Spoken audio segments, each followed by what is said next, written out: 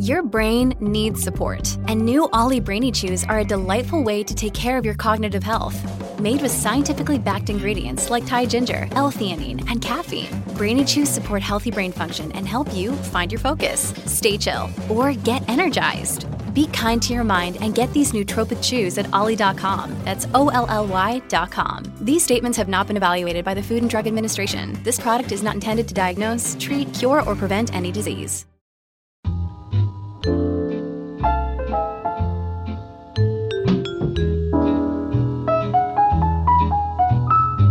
All right. Hello and welcome back to When in Romance, your place to go for all things romance, books, novels, some movies, but not like how to live your life or anything. Thanks for coming back, and we've got lots and stuff to talk about today. I am Jess. And I am Trisha, also here happy and ready to contribute to your fictional romance life. That's a good way to put it. Your fictional romance life. Yeah. I mean, hey, if it translates into your non-fictional romance life, all to the good. You live your best life. I'm not going to tell anybody what to do. I've definitely taken some pointers.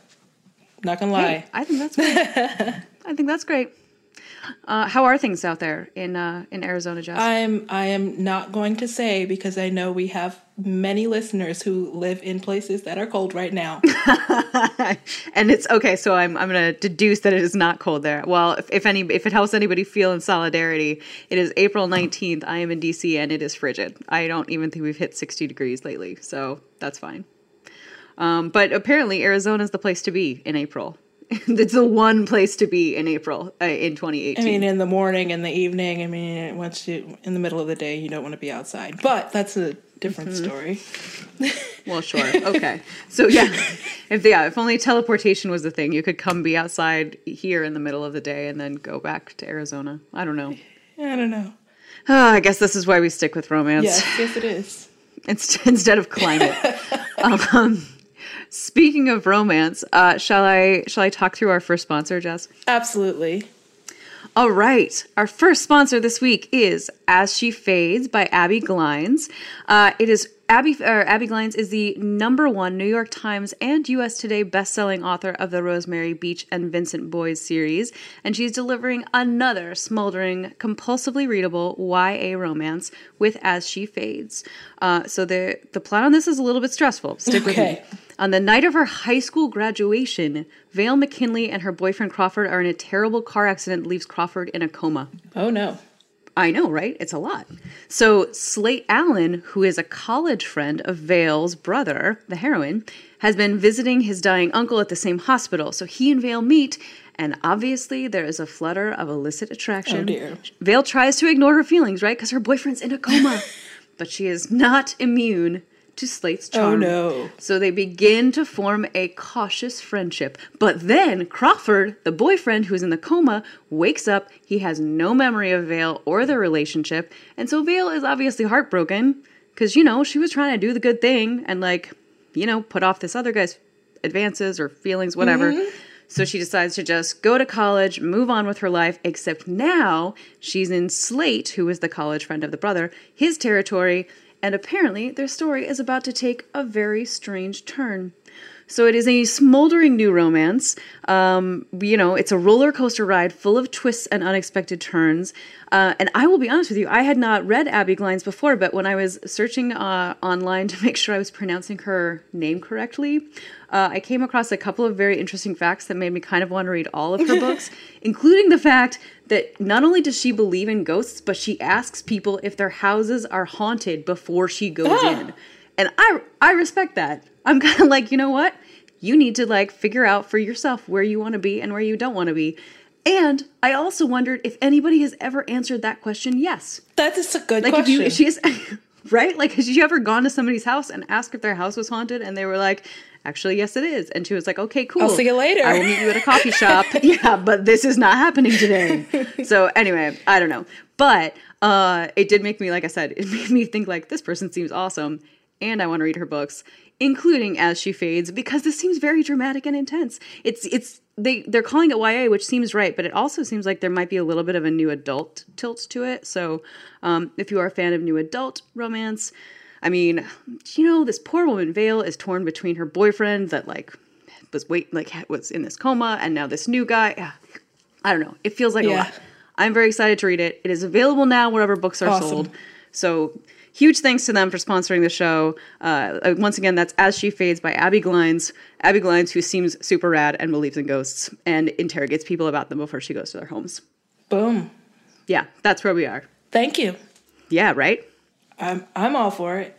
And yeah, speaking of that young adult thing, I've been noticing more books published as young adult that are actually set in college. So this looks like it's a trend. Interesting. And I'm going to keep an eye out for it because I just tried out. Well, I haven't tried it out yet. I picked it up because you know me. Another book that's set in college, and it's actually older college. It's not even college entry, but it's being published YA by a young adult publisher. So who knows? We'll find out. You are the librarian on the podcast. Am I wrong though that usually like YA goes to about 18 and then new adult is sort of like 18 to early 20s? Like that's how I think about it, but maybe I'm wrong. It's been varying so much. I mean, I think maybe we've like grown out of new adult and people are just deciding to publish campus novels in whichever category they want now. But you know, fair. Like young adult technically is like anyone coming of age and discovering something about themselves before, work life. So I guess that college is part of it. I don't know. That's something to think about. Yeah. Well, and new adult, again, like not to, you may not know this either, but is it only a romance thing? I don't know that I've seen new adult as a genre anywhere, or like a subgenre, I guess, anywhere other than in romance. From what I have seen and heard on the interwebs, it was originally thought of as a category like young adult, where, it was just an age group and people of all genres would write in it, but it sort of fell into romance and became a subgenre of romance without the other people really jumping in. So I don't know if that was a publishing decision or just something that sort of happened. Man, I learned so much from you and the interwebs, Jess. Thank you. Thank you for letting me quiz you unexpectedly. We didn't talk about this ahead of time. I just, I unexpectedly started asking Jess things because she knows so many things. I try. So thank you. Thank you for sharing your abundance of knowledge with me. I try. I have to get it somewhere. I mean, it is what it is. Here we are. Here we are. And speaking of abundance of knowledge and people with abundances of knowledge, let's move on to our first topic. Good transition. I want to be one of these people one day. So you might have seen, if you are a romance interwebs, romance Twitter person, Elizabeth Kingston, who is an author and apparently also a romance scholar, gave a presentation at the Researching the Romance Conference, which is an annual conference held at the Bowling Green State University's Brown Pop Culture Library, and it was called Romanticizing White Supremacy. And I promise it's not actually as overtly white supremacy-y as you're thinking when you hear the title. We're not going to be talking about Nazis and neo-Nazis and that one guy who gets changed because he fell in love with a black woman and burns all of his neo-Nazi stuff. We're not talking about... I wish that wasn't like a real thing. I know. And yet. I know. Oh, gosh. And we've had this conversation before. If that's your thing... think about why, but yeah. I was gonna say, if that's your thing, it's not great. It's not good. So, but yes, Jess's point is more productive. Think about why. But anyway, so Elizabeth Kingston's presentation was called Romanticizing White Supremacy, and it is about sort of what we've been talking about with all of the race stuff, with how the elements of white supremacy as an institution, especially in the United States, have seeped into romance publishing in general. But since this is a romance scholar at a romance conference, we're talking about really how it's worked its way into romance. And one of the very prominent ways that we see this is in Regency. I mean, we'll be honest. Unless every single book is written into an alternative, whichever one you want to use, universe, because each author is writing their own version of what England was. But even then, there weren't that many dukes. Yeah, no. Or lords or earls for that matter. Sorry to burst everyone's bubbles. Marquises. I mean, I love marquises. We'll talk about that later. But you know, like so many peers of the realm, young hot dudes who marry kitchen maids. Not so much. Yeah. We love them. I love them so much. I have read so many and plan to read so many more. And even in Elizabeth Kingston's talk and in everything she's said afterwards on Twitter, online, and other places, it's cool that you like those. But we also have to think about what kind of message that is sending to the reader who learns things every time they read. Especially in romance and especially in historical romance, because I'll tell you, I keep discovering things.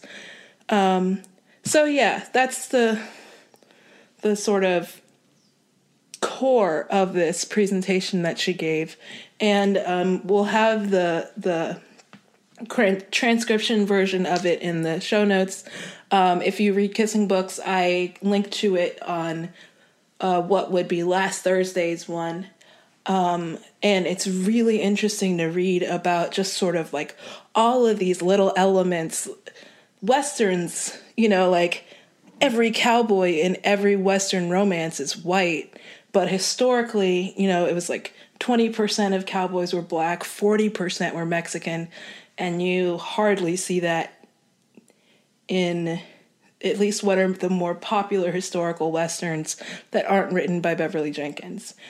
Yeah, and I think one of the things that really struck me about this piece, it's one of those, it's so funny because it makes a lot of sense if you think about it, but you don't really think about it because it's so kind of covert, is, you know, and that's like you started out by saying, just we're not going to necessarily be talking about the KKK and neo-Nazis. We're talking about the fact that this way of teaching history, this way of talking about history so subtly without, you know, Nazis, right?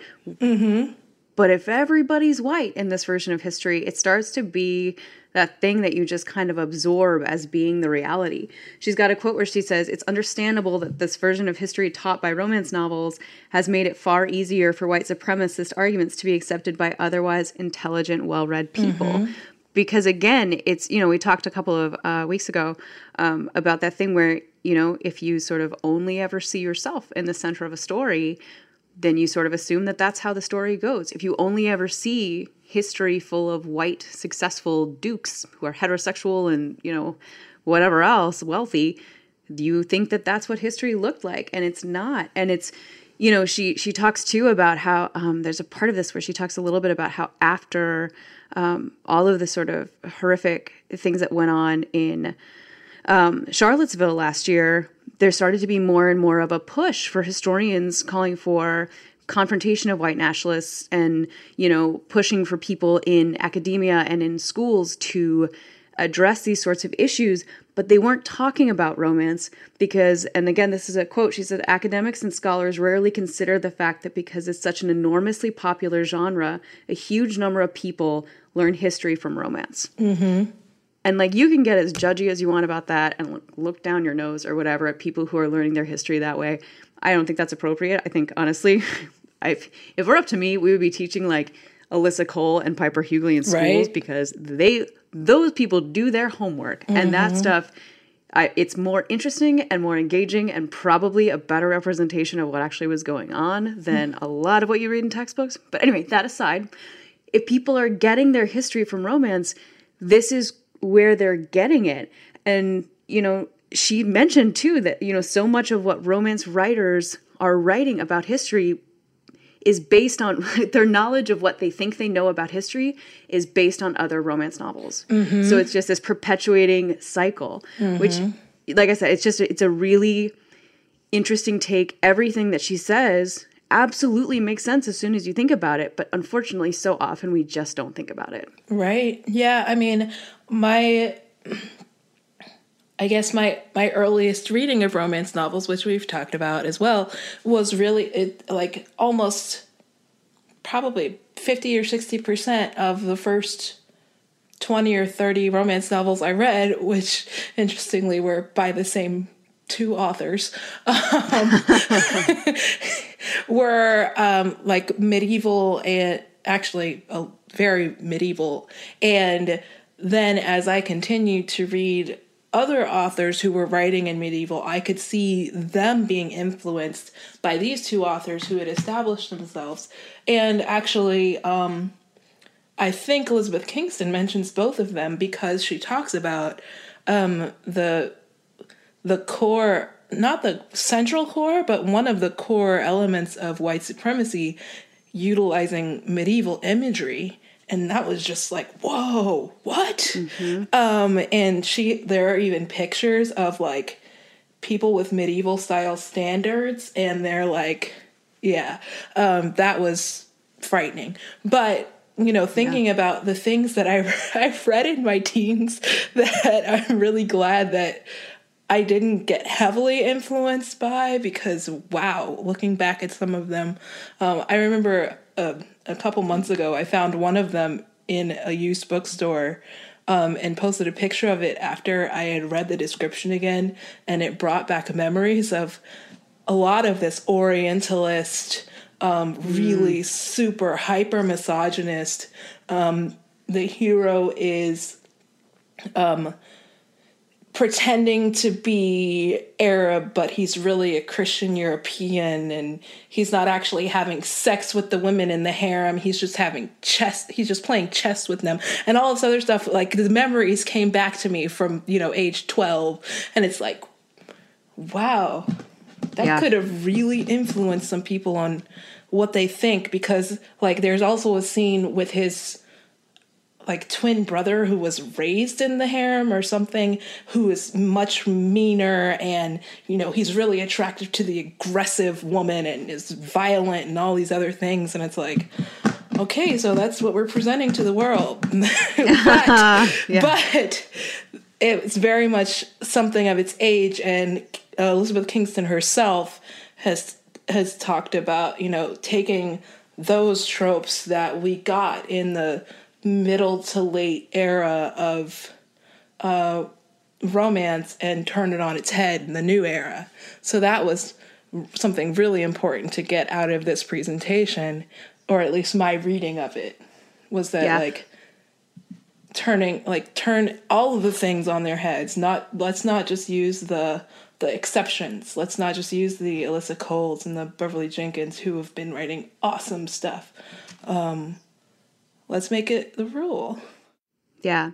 Well, and like you pointed out earlier on, she's not saying there's anything wrong with reading about dukes. She actually, in bold, she says it's not wrong. It's good and entirely fine to enjoy rich white people in ball gowns making googly eyes at each other. And she says, I love it. I write it. And then in all caps, it is great. That's not my point, which I do think is an important thing to do, right? Like, keep reading your Georgette Heyer or your Tessa Dare or your whoever else, right? Even actually Courtney Milan, and I think you actually sent this to me, pointed out on Twitter that there are some things that she would do differently when she was writing historicals. So it's not a matter of like anyone is necessarily doing anything wrong by reading about, by reading these Regency books. It's just keep this context in mind and maybe also read some other things. Yeah, and in that, like, I don't remember if it's in that same thread or if in another, like, and to continue the thread that I had before, kind of thing, from Courtney Milan. She's still writing, and she's thinking about how she's going to do that reconsideration, turning things on its head as she goes forward with multiple series that she's writing, because I mean, man, the woman just writes and writes and writes, and sometimes it takes a while between her books, but when they come out, it's just like but that's another story for another day. But she has talked about her historical research, and now that she has looked back on her missteps, she can assess those before they get printed. So if that's something that more authors start to do, or maybe they've started doing it and just aren't talking about it to us, which I don't know. We'll find out. Who knows? Yeah. Maybe let us know on Twitter, everybody. That's fine. Yeah. Good for you. Yeah. And I will say, apparently Elizabeth Kingston started this presentation by saying, "Hi, I'm Elizabeth Kingston. I write historical romance novels, and today I'm going to bring you down by talking about Nazis." Which I do. I mean, I appreciate the way, first of all, I appreciate her having this conversation with, the folks who are at this conference, and then also putting it online so that people who are not there could also benefit from it. Yes. And just kind of, I don't know, I appreciate her sort of taking the time to educate people about a thing that, like I mentioned before, as soon as she lays it out, absolutely makes common sense. And yet we haven't really thought about all of the many pieces involved. It's just it's interesting, it's educational, and I think it's a really important, she's making some really important points. And she's trying to do it in a way that is not making anyone get too defensive, I think. So I think that matters too. I don't know. Hats off to her. Indeed. And I'm really hoping that, her last thing is really a recommendation to authors. And it's got a lot of really good points about what we consider accurate, and, even what we can move into a less accurate zone. There have been interracial romances in real life for the length of time that people were able to cross continents. So saying, like, that couldn't have been possible in 1863, which is a thing that happened to Alyssa Cole. I hate to say it. Like, somebody actually said, I can't believe this story because of how they met. But, don't, like, she says, don't make sure that your happy ever afters aren't just for white people. And thankfully, we have already started seeing that, or at least in the books that Trisha and I are reading. And, consider what you know to be historically accurate. Like, there are people who, talk about movies and books that take place pre-America and are like, there were no people of color in medieval Britain, so why should I cast anybody who isn't white? But we know that there were people who traveled from Africa, from the Middle East, from China, and India. Where do you think that tea came from, guys? Yeah, so... It's a really good point, Jess. Some really good points. So, Yeah. So the entire world wasn't a bubble before air travel, is what I'm hearing from you. It wasn't a series of multiple bubbles where people just lived with their own people. Yeah, within only their own races. Yeah. Yeah. And it's interesting because when it's the thing that you see in every movie and every TV show and every book as you're growing up, and that's why I think her point about this is where people are getting their history. So whether they realize it or not, this is where it's coming from. So we have to be a little more responsible. Yeah. And, it's another one of those things of the winner creates the narrative. Absolutely. And, unfortunately, in a lot of Western culture, the winner has been white dudes. So we've been following their narrative of all time for the past 400 years. So... we have to keep working on, going down with the patriarchy and just finding those histories. Yeah. Well, and I have some ranting to do about one white dude in particular in the second half of the show. So, oh man. So I'm holding that. That's a little bit of a teaser for everybody. But yeah, that was when you mentioned the thing about Alyssa Cole, I was about to start to rant there, and I thought, no, Trisha. you have plenty of ranting still to do on When in Romance today. All right. Maybe set the Alyssa Cole thing aside for a moment. So anyway, that'll be coming up. So don't anyone think we're letting white dudes off the hook. Oh, We're no. definitely not. No, we're Definitely not. I'm getting worked up just thinking about it. That's fine. We're gonna get there. So I don't know. I guess maybe in the meantime we should do it. Should we do another ad spot? We should. And guess what we're going to talk about? We're going to talk about the Perfect Duchess. Which is perfect. This is because we were just talking about how it still is actually really wonderful to read about duchesses. Indeed. So thank you to our second sponsor for this week's podcast, The Perfect Duchess by Erica Taylor. It is book 2 of the McAllister series. And like I said, I'm all about the dukes and the duchesses and everything else. And I'm pretty fascinated by this particular plot. So after his fiancée elopes with a footman, Andrew McAllister, the brooding Duke of Bradstone, you know I love brooding dukes. Well, sure. Anyone who broods, really. Yeah, anyone who broods. Brooders, brood away. Brooding men, brooding women, I just want you to brood and I can stare at you. Anyway, the brooding Duke of Bradstone is hesitant to trust any woman ever again. It is only fitting that the woman to melt his heart is Lady Clara Mason, the social outcast twin sister of the woman who jilted him. Twin sister of the woman who jilted him. I am fascinated. I want it. So let's see. When Clara is threatened, Andrew does the only thing he can to protect her. He proposes marriage, because Obviously. Why not? What else can you do? Despite having been in love with Andrew since childhood, Clara only agrees to the engagement to buy herself more time to escape her brother's murderous plans. Oh my gosh. Wait, did we know there was a murderous brother? This is getting very stressful, but I'm more excited now. Holy moly. All right, what is with continue. her siblings, man? One's murderous. There's a lot going on. I will say I have 5 siblings, and none of them are murderous or eloped with a footman, but who knows? Maybe that's missed potential on the part of my family. Yeah, so what begins as an engagement of convenience, and you know how I feel about engagements of convenience, quickly turns into a passionate battle of wills between the stubborn Duke and his distrusting fiancée. With fate giving them a second chance at love, Andrew and Clara fight to trust in their love and each other before they are torn tragically apart. Y'all, come on. Drama. So much drama. This has been the drama sponsor day, huh? I know, seriously. And I will say, I love, speaking of people who aren't, necessarily always super well represented, I love a social outcast woman in historical romance. Oh, right? yeah, totally. The way that we sometimes, women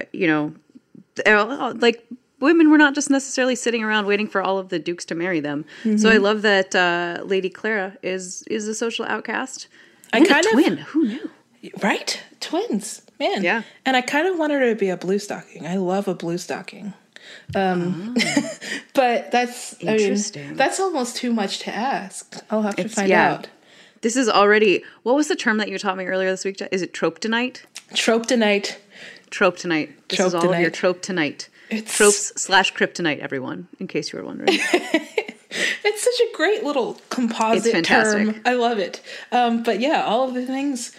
So that is, once again, The Perfect Duchess by Erica Taylor. And it is the second book in the McAllister series. The first one is A Suitable Affair, if you want to check it out. Both are, let's see. A Suitable Affair is available. Perfect Duchess will be coming soon. Perfect. All right. Yeah, by the time you're listening to this podcast, maybe it's out. That'll be exciting. We'll link to it. You can go check. Yes. Okay. Well, yeah, thanks to them. Thank you. Should we talk about people I'm less grateful to, Jess? Let's. I'm ready. So to be fair, we've had at least on one episode, or maybe 2 now, we've had this as a possible thing that we were going to get into, and then, we got too excited about all of our other mini topics, and so we've not been able to talk about it yet. But somebody, a couple of weeks ago, almost a month ago now, found an article on countryliving.com, which good for them. I'm sure that's a lovely website, about Nicholas Sparks announcing a release date for his newest novel. And first of all, so like I have a lot of feelings. This is going to be like a really good exercise in character development for me, because when I was thinking about this last night, I was just thinking so many curse words that we're going to see if I can get through this 10 or 15 minutes of talking about this without actually using any of them. I believe in you. Thank you so much. You're so supportive, Jess. Okay. So, all right. So first of all, this article is ridiculous. Like, this person, there's so many exclamation points, like, and just about, okay. Oh, Jess, this is going to be his 20th novel, exclamation point. Although 20 sounds like a lot of books, his fans are clearly, it doesn't sound like that many books. Romance novel authors write 20 books all the time. Mm-hmm. It's super impressive. Don't get me wrong, but it's not like, I don't know. Groundbreaking. Like, there's no prizes for you, Nicholas Sparks, for just writing a lot of books. Whatever, fine. Okay, so this person is very excited about this book. That's great. Let's have a quick conversation about Nicholas Sparks and how I feel about that guy. So, Nicholas Sparks essentially writes romance novels. Some of them end in a way that is sad, but they are generally still emotionally satisfying. They are romance novels. Mm-hmm. This dude has made so much money. He has built his 24,000 square foot house. 24,000 square feet. Just let that soak in. Which, by the way, it has a napping room. There's a specific room in this person's house for napping. He has built this house on the wallets of romance readers, and yet his editor, like, when asked about whether or not he writes romances, is like, oh no, we never call them romances. I think romance is formulaic. His books are not. Okay. Oh my God. No. I don't know how you just make all of this money off of an entire contingent of people, especially as, like, this is a white dude who is making all of this money off of women. Like, I was thinking about this last night. I don't know why it makes me so angry. All of the movies alone, right? So many movies. I was thinking about this last night. I don't know why it makes me so angry, but it occurred to me that, like, he can golf wherever he wants. I don't even know if he golfs. I don't even care about golf. But, like, there is still, in the year of our Lord 2018, there are golf clubs that do not allow women to be members. Nicholas Sparks can be a member of whatever golf club he wants. He can claim romance writing. Like, he can do that. He does not do that. It makes me very upset. I feel very strongly about it. So that's fine. Whatever. That is a thing that is happening in the world. And in addition to that, I will definitely give you your chance to talk about Nicholas Sparks if you want, Jess. But there was also this other thing that happened. There was some event, okay, here it is. So we had this, like, Duke University event called When Romance Isn't Quote Unquote Trashy, Women's Fiction and Perception. Mm-hmm. It happened earlier this month, but it was going around romance Twitter because romance writers were essentially like, what do you mean trashy? Like, Smart Bitches Trashy Books uses trashy kind of in a reclaiming the term sort of sense. Like, you know, obviously with full respect for all of romance, it is basically like the number one romance book site of ever. Right. So, like, you know, Sarah's wonderful. Like, Amanda, who also writes for Book Riot, is wonderful. Like, the people who write there are great. They have so much respect for romance and romance writers. This is not that. No. This is them saying, oh, look, you can write books for women that aren't trashy romance books. You can write women's fiction, which is another thing that I get very upset about. Women's fiction as a term makes me angry. Mm-hmm. So people are pushing back on that also. So anyway, we were going to talk a little bit. I'm trying to control my ranting. It's not working, as you can tell. But we were going to talk a little bit about this perception of, like, people who are not willing to claim romance as the genre that they write. So I will sit quietly and drink my tea. We've seen that as an issue too with women who also have made so much money off of romance readers, and they shall be named. Diana Gabaldon. Nice. I love that. No one remains nameless. Not today. No. I love Diana Gabaldon's books. Well, I loved the first 4 and the first 150 pages of the 5th one, at which point I gave up. But, like, Outlander is one of those series that draws romance readers in because it has this epic feeling and this epic love and all of this. And she will be the first person to claim that romance is dumb and formulaic, and my books, of course, aren't romance. And like, I would find a quote, but I don't have one in front of me right now. But she has said, if not those exact words, then something very similar, especially similar to what Nicholas Sparks' editor has said, and claims that, you know, yes, there's a romantic story, but really my books are fantasy or science fiction or whichever speculative fiction. I have trouble placing the right books in the right category, so I just call it all spec fic. But, you know, like, it's one of those things that really bugs me. Like, as a person who's been reading romance for 2/3 of my life, like, what's wrong with romance?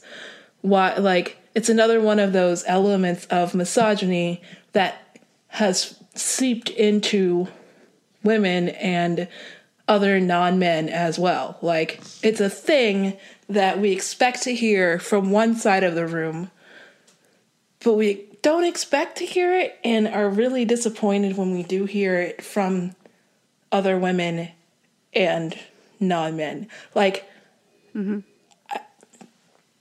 I know that that's sort of like placing an expectation on a whole whatever collection. Percentage of the gender spectrum, but like, I hate misogyny. Yeah. It's a terrible, terrible thing. And when women express misogynistic thoughts, it's one of those things, it's like, really, you're supposed to be the one who supports everyone. And nobody supports everyone, obviously. But it's just one of those things. I haven't thought this through, so you're just going to hear me, like, spitting who knows. But it's one of those things, especially with the whole trashy books thing. Like, I've used it in a pretty snarky way for most of my life, because like even my mom was like, if you haven't read my very long article about my mom's reading on her vacation, it's hilarious. You should. Was like, I brought some trash. It's great. You know, it's like, why do we call it that? And why do we continue to call it that? And why do we let people who do not have the love that we have for the genre continue to call it that? And why does publishing let people in any part of publishing call it that? And so, like, I have strong feelings about the whole trashy books thing, especially when it's coming from someone who's talking about women's fiction as though chick lit isn't a thing that has been applied to books that would just be called fiction if it weren't for publishing. Like, the misogynistic side of publishing. And that's the thing. So I actually wrote a post for a book a while back about how frustrated I am with the term women's fiction, because that term in and of itself is really problematic. And I actually saw, so Love in Other Words, the new book by Christina Lauren, which is great, is being marketed as women's fiction as opposed to romance. And I don't fault any author who is doing that, right? Or any, you know, publishing house, like, it has to be marketed in a certain way. I totally get that. Love in Other Words is a great book. Kristen Higgins has been writing some women's fiction lately. Like, her books are great. I actually even think some of Beverly Jenkins' more contemporary stuff is maybe women's fiction. Although her historical stuff. Her Henry Adams books are definitely categorized under women's fiction instead of romance, because they rarely have like one central romantic story, and I get that. But But so Entertainment Weekly, they mentioned Love in Other Words in a post that I just read the other day, or not a post, I guess it was in the hard copy, the old school magazine, the actual thing that has the pages that you flip. It was, but it was just a quick snippet, so there wasn't an author that I can credit. But they referenced it as contemporary fiction as opposed to women's fiction, and the entire magazine didn't just burst into flames. Magic. Like, somehow it's actually okay to talk about it as women, or as contemporary fiction. yeah, that's the thing. It just, I don't know, to set those two types of writing, which are different, right? It's different storylines. It's different. You have different expectations of a romance novel than you do of a contemporary fiction novel that's focused on the lives of women. Mm-hmm. You know, like a Liane Moriarty book, right? Or Terry McMillan, or, you know, like the expectations are a little bit different. So it's okay to categorize them differently, but you don't necessarily need to pit them against each other and say, here's why a, you know, quote unquote women's fiction book or a contemporary fiction book is a valid way of representing women's lives, and a romance novel is trashy and is not. Yeah, it's not like the Nightingale is being like hurt by people buying romance novels. Like, yeah, it's not. And like, I don't even freaking Nicholas Sparks. Like, what does he think he is writing? Does he think he's writing women's fiction? Does he think he's writing science fiction? I don't know. Like, I don't know. I'm going to link to a couple of different posts or articles about him from the Washington Post. But if you just want to get very angry, read them. Because, so there's a quote in one of them where someone's like, you're like, well, why not branch out? You know, aim higher, try a different genre, which aim higher is problematic, but that's fine. Yeah. And he says, I really like to be good at what I do. Could I write another type of book? Probably. Could I do it better than anyone? That I don't know. Okay. I'm not really convinced that you're doing... indicating that he writes the books he does better than anyone? Because I have some words for that. I don't have them right now because we're on a podcast that's curse-free. Right? That's what I said. I believe in you now, Des. But no, yeah, he's not ashamed to admit that he thinks he, quote, can write dramatic fiction with the best of them. Okay. All right. Okay. The Notebook is now an American classic, Jess. Isn't that wild? In the words of Nicholas Sparks. Is The Notebook an American classic? I don't know that that's true, but whatever. You know what made The Notebook an American classic? Nothing that he did. Rachel McAdams made The Notebook an American classic. Like, with a helpful assist from Ryan Gosling. A little bit. Yeah, I'm not saying, you know, it was definitely Rachel McAdams, but he played the supporting role. So yes. Good for him. Good for him. All right. I don't know. My blood pressure is getting very high. I should probably stop. I don't know.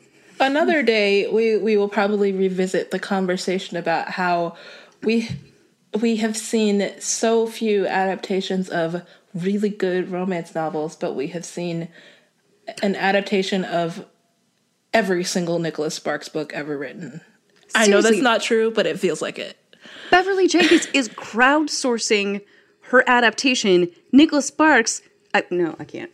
Okay, let's move on. No, but your point is a very good one. Your point is it's an important point. It's very good. And I need to just not think about Nicholas Sparks anymore.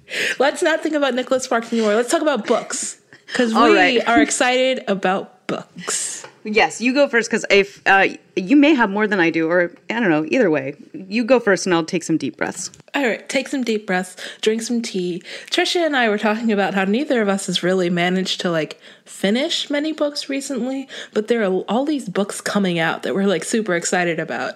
I did finish one, and if you read Kissing Books, you got to read my squeeing about it last week, and it was Unmasked by the Marquess. How do you say that word? Marquess. I don't know. I've heard it in so many different versions. I'm going with Marquis because I think that's how they said it in the old Leslie Howard movies. I like that. I like that. I'll search it. You keep talking. I'll see if I can figure it out. Yeah. So let's go Unmasked by the Marquis, and this is Cat Sebastian's first book with Avon that is not a male romance, and that is because the pairing here is male non-binary. How awesome is that? It's definitely the first historical romance that I recall reading with a non-binary protagonist, although I'm sure they exist. If you've read one and you've loved it, tell me. Yes. Tweet at me, send me an email, anything, I'm down for it. Because, as we've heard recently, as we've read, we've discovered, as Elizabeth Kingston has talked about, being not completely male or female and knowing about the space in the middle of the gender spectrum is not a new thing. It has been happening for years, and it's so great that we can actually read things about people who do not exist in this day and time. And so that's one thing. But also, since it's a Cat Sebastian novel, it's amazing. So Unmasked by the Marquis, we have Alistair, who is the Marquis of Pembroke. And he is... Side note, I looked it up. I think you are pronouncing it correctly, so good job. Yay! You're so smart. I'm so smart. Sometimes. As you've heard, Always. I can't always words, but, it's in my brain somewhere. So he is older. He has just inherited his marquisdom from his father, who was quite the rakehell, and, had a bad reputation for the family. And this new marquis is very staid and bespectacled with slivers of gray hair, and he's also bisexual. And he is visited in the early pages of this book by a young man named Robert Selby, who says that his sister is Alistair's late father's goddaughter, and they just want some support so that she can find her way to marriage. We discover that Robert Selby is actually a person who was born Charity Church. She was definitely a foundling. And was once a maid and then became Robert Selby when the real Robert Selby didn't want to go to Cambridge. Oh, sure. So she took on the mantle and went to Cambridge as Robert Selby. And now she's like, I'm kind of not interested in this whole woman thing. Like, I don't feel right. And Cat Sebastian notes, I think in her author note or somewhere online, I can't remember where I read it, that while she uses she, her pronouns, because she thinks that Charity Church would be okay with that, that the character is definitely non-binary. Like, she does not feel that she is a man or a woman. And it's really great to see that process in her life, and how Alistair works his own way through that. So it's a great book, and I've talked about it for a really long time. I mean, to be fair, it does seem like a very complicated plot. I may have to do another graphic of this one. There's a lot going on. We'll have to see. We love your graphics. They're so great. I love it. I will take a look and see what I can do. Oh, but yeah, so like I said, I'll do a flow chart or something. So that means I have to also include the fact that Alistair's younger brother is very into the young Miss Selby. Oh. So there is all that happening. There's a lot going on. All right. There's a lot going on. I feel like we're going to need a diagram of this. Yeah. So that's the most recent release that I am excited to share with you. And there are a couple books coming out in the near future that I can't wait to read, even though I know that I won't get to them immediately because this is me. And Fair. That doesn't happen. I had Unmasked by the Marquis for like 3 weeks before I got to it. Like, I got a galley. That's not bad. Actually, it was probably longer than that. What am I talking about? I got it from Edelweiss, so it was definitely a long time. But that's another story. I think I thought about it for 3 weeks before I actually sat down and read it. Oh, sure, yeah. But if you read Kissing Books, you have heard about my absolute delight with Talia Hibbert, who is... Yeah. She's a new writer, but she's got like 7 books already.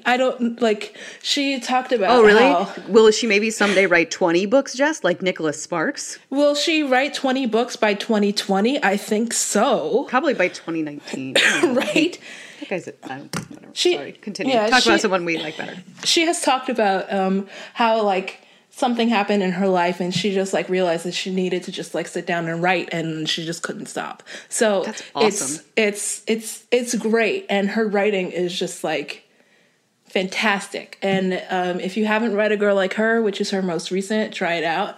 And I'm really excited for Wanna Bet, which is the next one that she has coming out. It sounds really dramatic and emotional, and you should check out all of her books. But that one sounds like it's just going to be, I hate to use the word groundbreaking because it's such a generic word now, but it, like, just from the buzz that I've heard from people who've already gotten their hands on it, it's going to be pretty fantastic. So check that one out.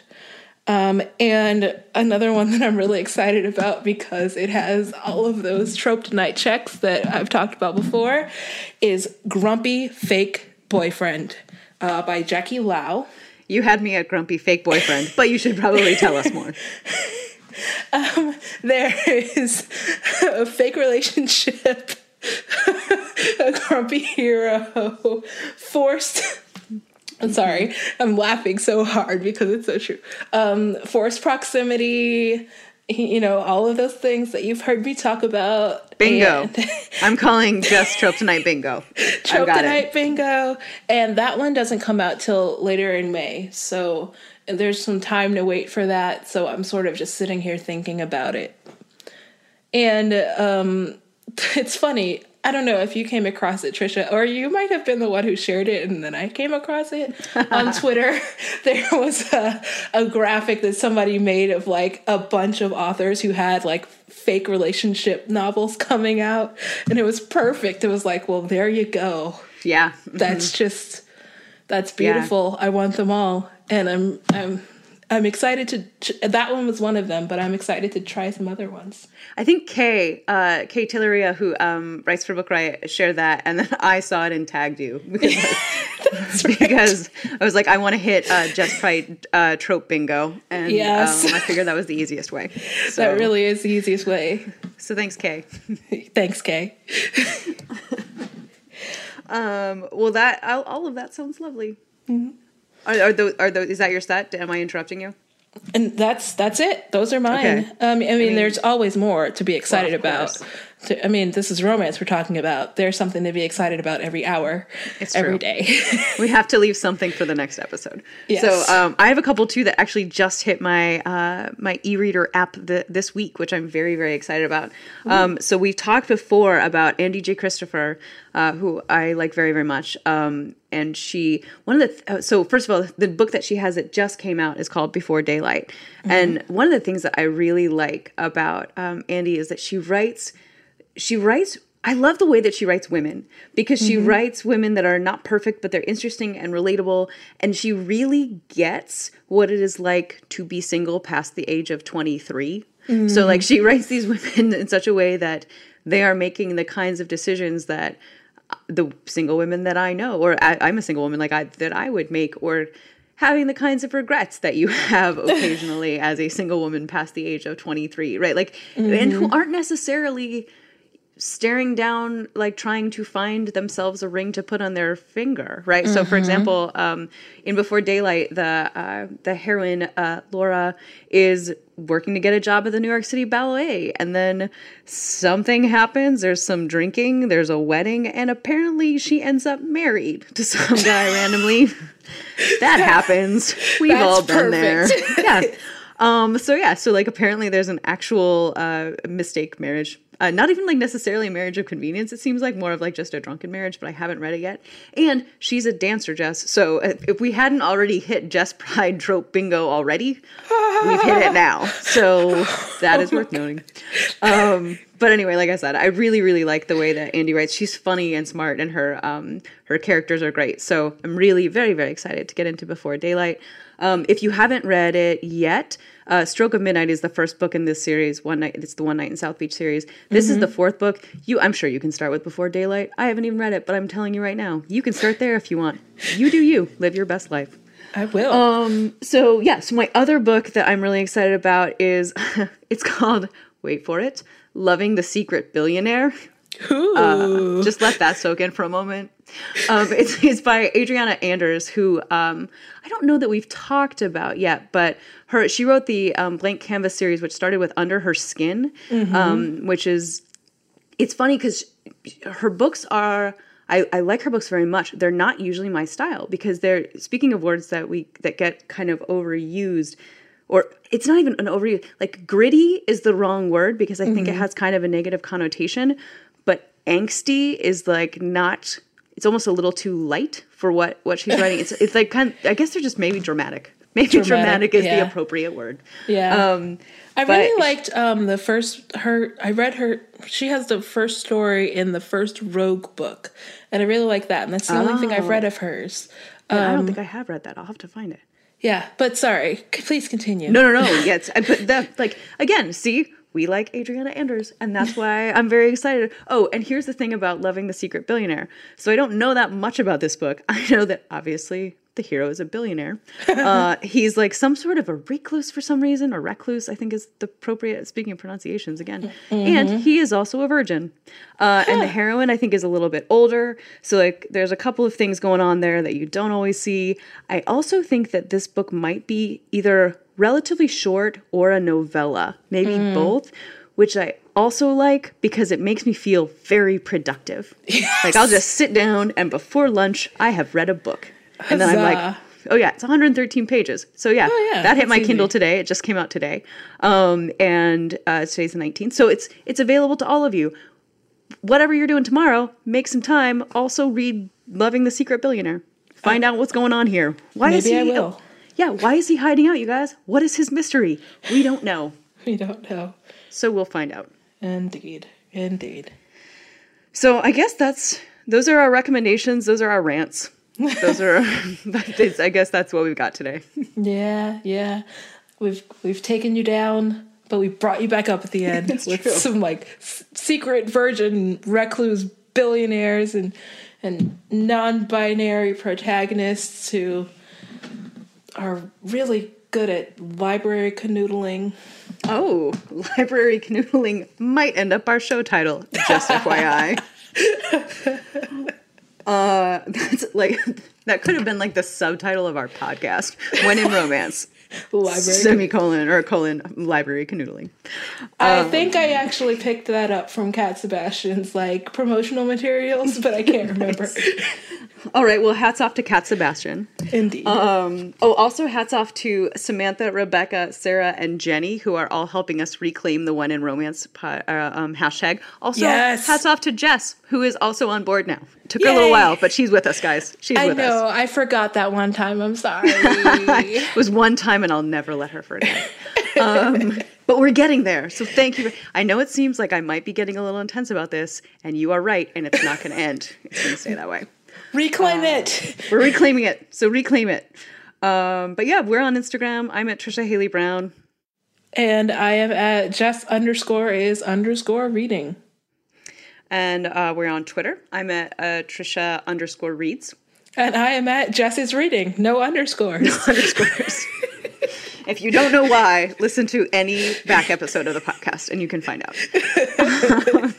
So thank you all for listening. Thank you so much to our sponsors for the week. Let me pull up our things so that I don't name either of the books incorrectly. I have so many tabs because of how angry I was at Nicholas Sparks. So thank you so much to As She Fades by Abby Glines. And thank you so much to The Perfect Duchess by Erica Taylor. Thank you. And thank you to Elizabeth Kingston for writing that awesome presentation that we will share with you. By all means, let us know what you're thinking. Let us know what you think about romancing white supremacy. Let us know what you think about Nicholas Sparks if you feel as strongly about him as I do. If you don't, then I probably don't necessarily need to know about it. And let us know what upcoming books you are excited about. Absolutely. And as always, happy reading. Happy reading, everybody. So long.